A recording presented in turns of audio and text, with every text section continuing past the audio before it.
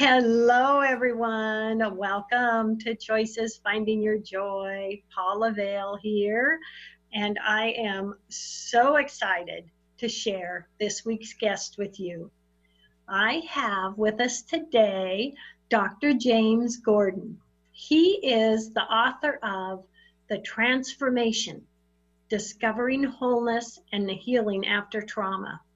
He is the founder and executive director of the nonprofit Center for Mind-Body Medicine in Washington, D.C. Dr. Gordon is a Harvard-trained psychiatrist, former researcher at the National Commission of Complementary and Alternative Medicine Policy, and a clinical professor of psychiatry and family medicine. He has done so much and has so much experience. So first off, I want to say, welcome, doctor. Thank you so much. So happy to have you with us. Thank you, Paula, for having me on. Oh, I am just thrilled. Thank you. Just thrilled. Well, first off, I would love to have you share a bit of your professional background and tell us about the work that you do at the Center for Mind-Body Medicine. Sure, I'd be happy to. I started the Center for Mind-Body Medicine in 1991, and the idea was to bring self-awareness, self-care, and group support into the center of all healthcare, the training of all health professionals, and the education of our children, and to create a healing community and a community of healers.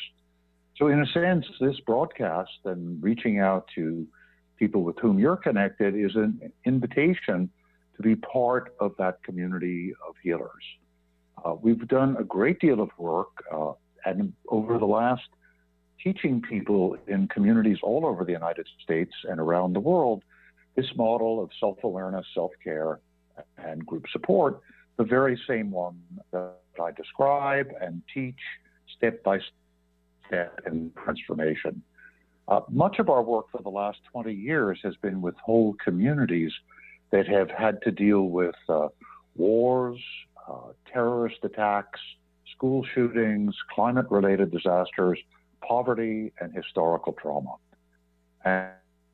And what we, and when I say we, I mean our Center for Mind-Body Medicine staff, we have about 30 people on staff and a faculty of 130, is that we go to different communities and we work with the people in those communities and we teach these techniques, this comprehensive program that I describe in detail in the transformation, to community leaders, to clinicians, doctors, nurses, mental health professionals, educators, leaders of women's groups, clergy, community organizers, and also peer counselors, including teenage peer counselors.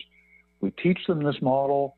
They learn it on themselves. They learn how to deal with their own stress, their own trauma, their own issues, and then we help them share that model widely throughout the community. So this is what we've been focusing on for the last, a little bit more than 20 years. And we've studied the effectiveness of this approach, the same approach that's in the transformation.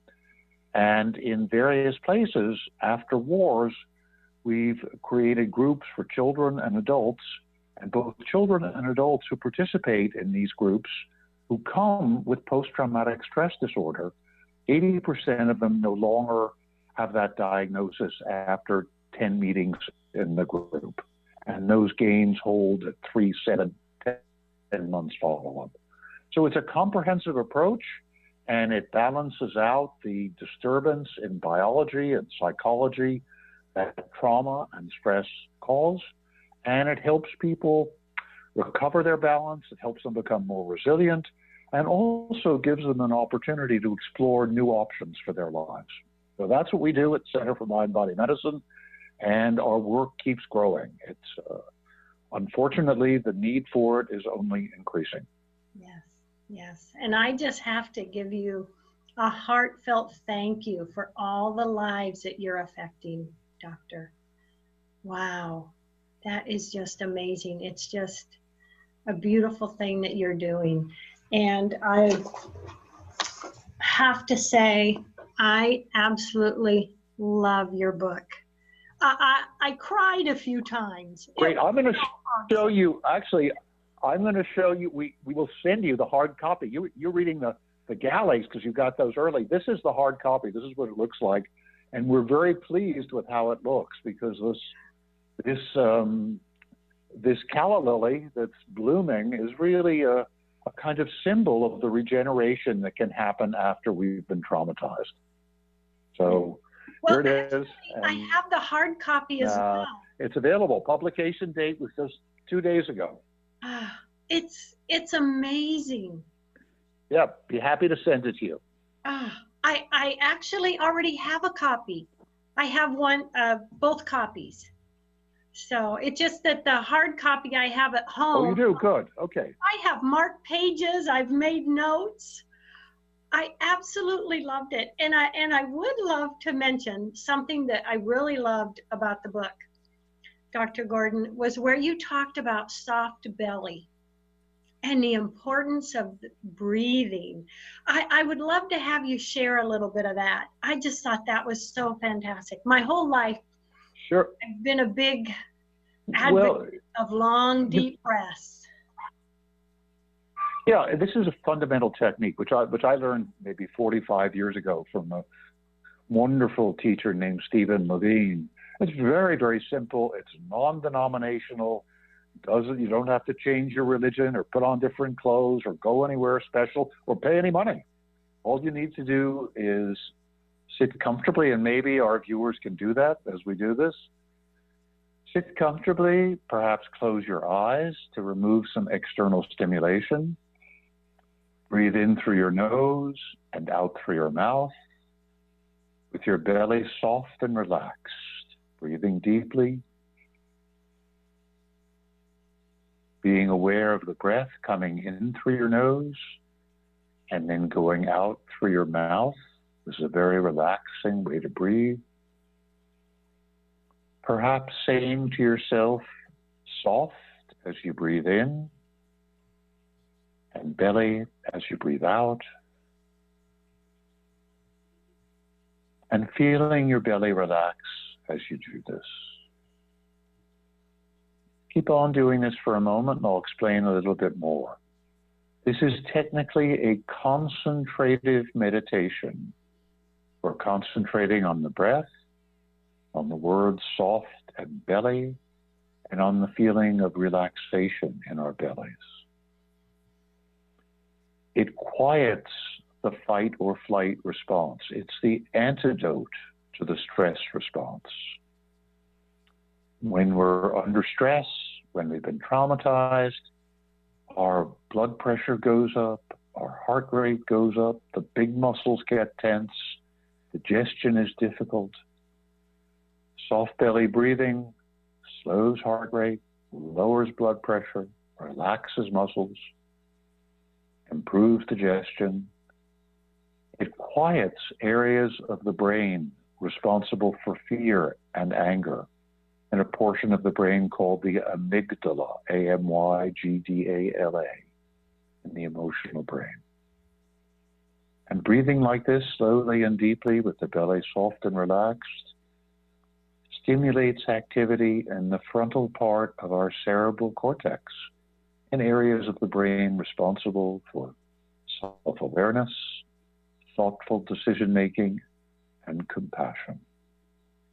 So this particular technique brings us back into balance, physiologically, psychologically. We should come back and feel at home in our bodies and quiet and calm in our minds. And it's easier to reach out to other people. You can open your eyes now. Simply doing this, we did it maybe 2 or 3 minutes now. I don't know about you, I feel a little more focused, a little more relaxed, a little easier. I suggest doing this 3, 4, 5 minutes at a time, maybe 2 or 3 times a day. This is foundational. By itself, this can help you change your life. I've had many, many people who've learned this with me, either from the transformation from the book or in a workshop, who say to me, this was the beginning of my healing. I realized for the first time that I could really do something to make myself feel better, that it's simple, it's easy to do, it's under my control, I can do it, I don't need any help from anyone else, and I can do it whenever I want. Yes. And that idea and that actual experience of being able to make change, not only do we feel calmer and more present and more relaxed and maybe more alert, but also we realize that we have the capacity to make a difference in how we feel. And that is the antidote not only to fight or flight, but also to that sense of helplessness and hopelessness that we may feel when we've confronted and are having difficulty with a major challenge, with a trauma of some kind in our lives. And once we're able to get comfortable doing soft belly breathing, then all the other techniques that I teach in the transformation, there may be 20 or 25 of them, become so easy to use because it's this relaxed moment-to-moment awareness that opens the door to using our imagination, to getting more friendly with our body, to connecting with other people, to using other techniques to express what's going on inside. So I'm glad you mentioned soft belly. It's the basis for what I teach and everything that we can do to help ourselves. Oh, I just fell in love with that and was so excited. And it's so exciting that it's so simple, but yet so powerful. And it's yeah, and that's really important. Sometimes it's hard to believe. I was just talking with one of our faculty who's in Louisiana, and she works a lot with girls who've been trafficked. That is, girls who were young girls, teenage girls who are working as prostitutes and are sort of being brutalized often by the pimps who control them.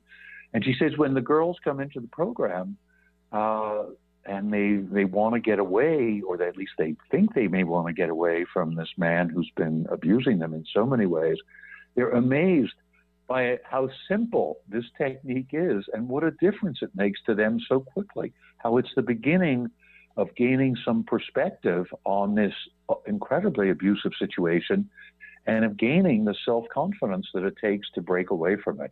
And what she was quoting, she said, the girls say, this is so mind-blowingly simple, and it is. And in fact, so are pretty much all the techniques I teach. They're very simple. They're not always easy to do because sometimes we're so preoccupied and, you know, we all have our challenges and making changes in our lives, but they are all easy to do and they have a profound and measurable effect on our biology and also on our psychology. Yes, and I absolutely love that so many of the techniques that you point out in your book, I mean, they differ from traditional methods, but oh my gosh, you explain them so well, and you know, it's a whole different way of, you know, the people that are trying to release and recover from a trauma, that they can heal and change their lives. What share some of the other methods that you talk about in your book. It's so fascinating. Sure. Well, one of them, and one of the things that we need to do when we've been traumatized, and whatever that means, it may mean a divorce, it may mean the death of a family member or a close friend, it may be, you know, a very difficult challenge at work, it may be a physical illness, whatever the trauma is. One of the things that happens to us is not only we're anxious and agitated, but also we're kind of frozen in our bodies. We're kind of shut down with tension. We have difficulty often accessing our emotions. They're there, but we've buried them to deal with the trauma, to deal with the challenge. So it's really important to get moving physically. And one of the techniques that I teach early on in the transformation is an expressive meditation. There are many kinds of meditation. Soft belly is a concentrative meditation. There's also mindfulness meditation, becoming aware of our thoughts, feelings, and sensations as they arise. And there are also expressive meditations, which are not used very much in modern medicine or modern psychotherapy, but they're our heritage. Our ancestors and Aboriginal people everywhere on the planet use expressive, active meditations where we move our body and get out what's bottled up inside. And the one I like best, or the one I use first, is simply standing up with your legs shoulder width, your feet shoulder width, and beginning to shake up from your feet, up through your knees and hips and chest and shoulders, just shaking as much as you can. And I'm sitting in a chair now, so you can do it. If you can't stand for any reason, you can do it while you're sitting. We've done it with lots of people in wheelchairs. We've done it with people in hospital beds. And what this does, there are three parts, but this first part of shaking begins to loosen up the tension that so many of us carry with us.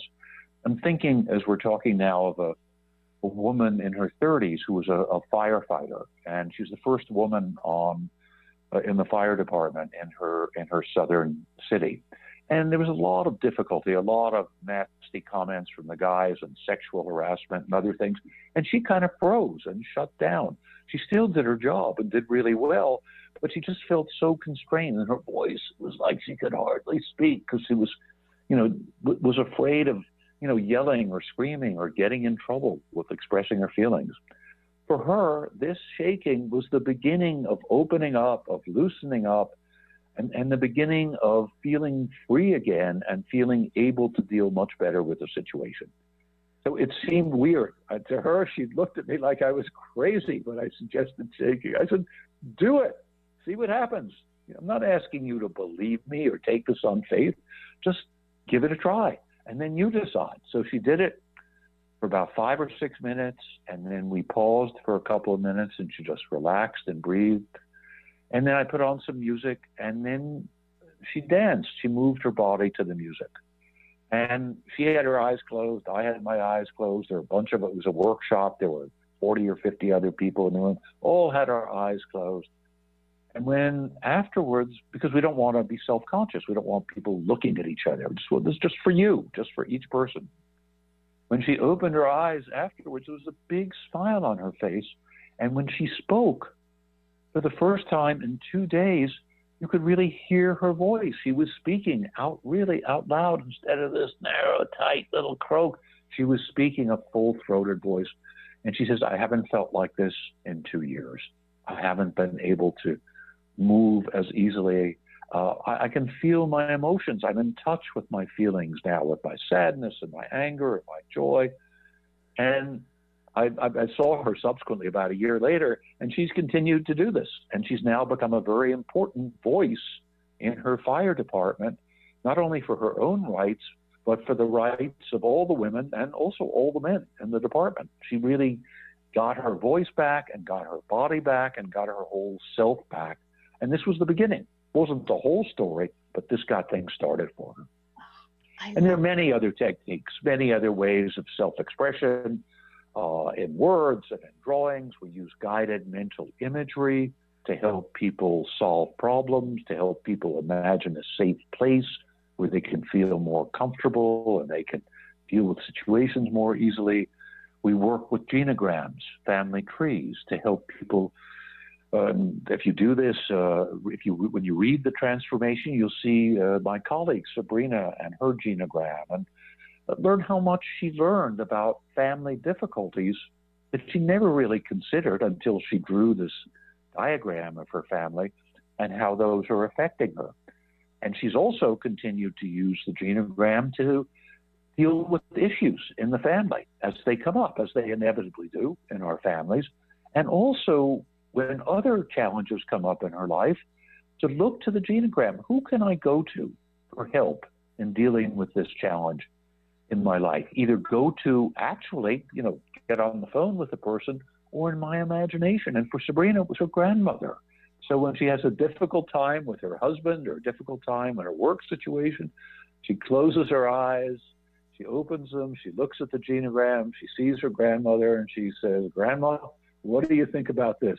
And the answer comes to her imagination. It's there, and all of us have this capacity.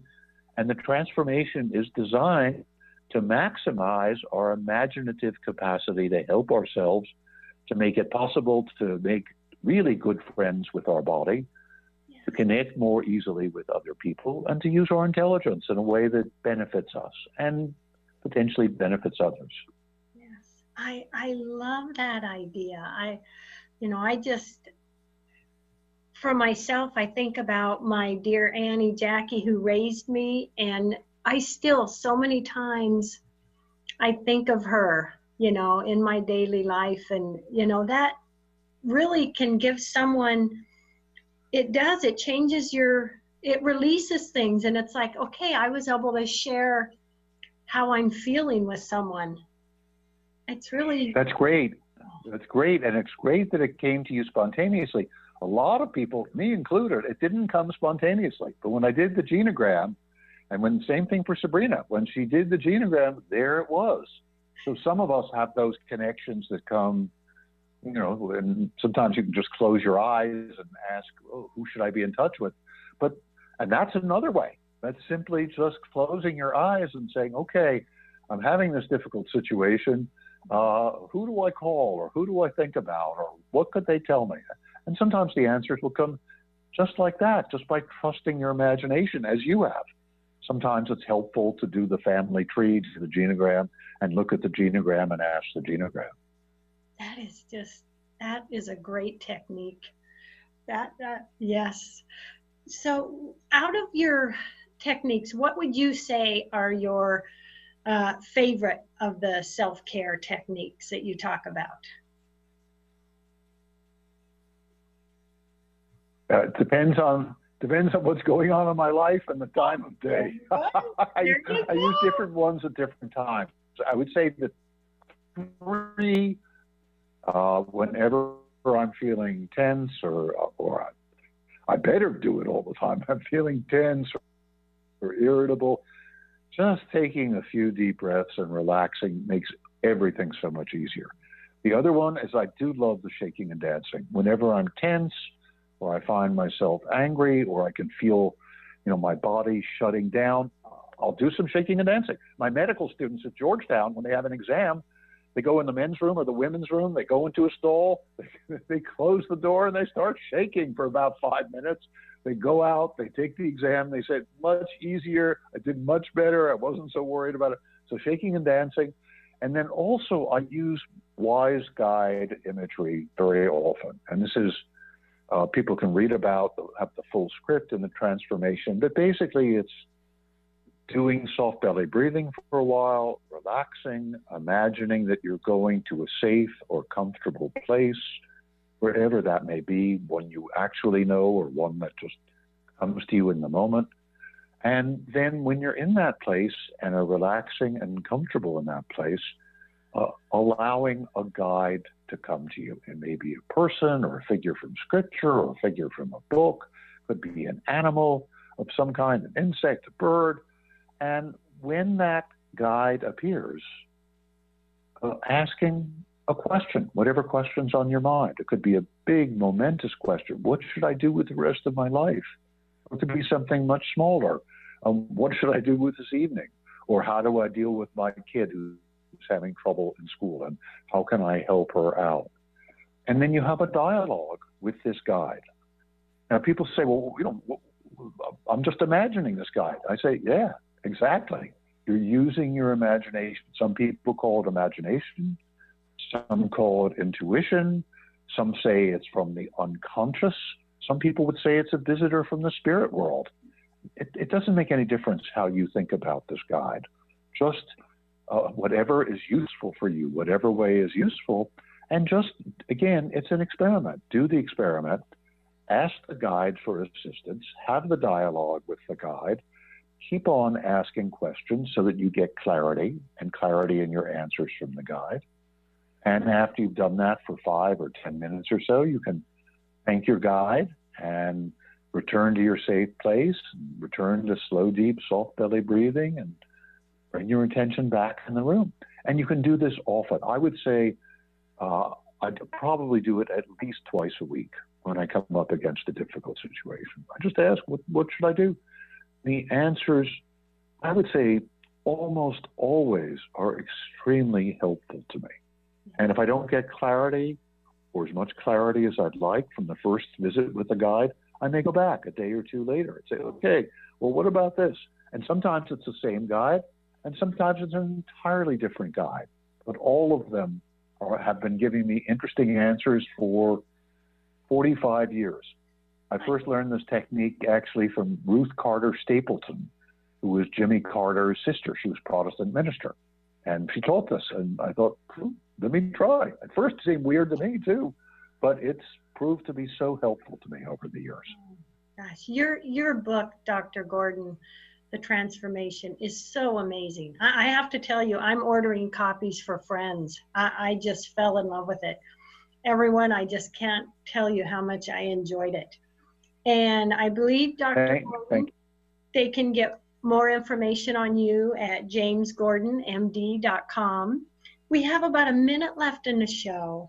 Doctor, what last words do you want to say to everybody? I want to say that this healing and this building of resiliency and creating a more hopeful, more fulfilled life is possible for everyone who's watching us.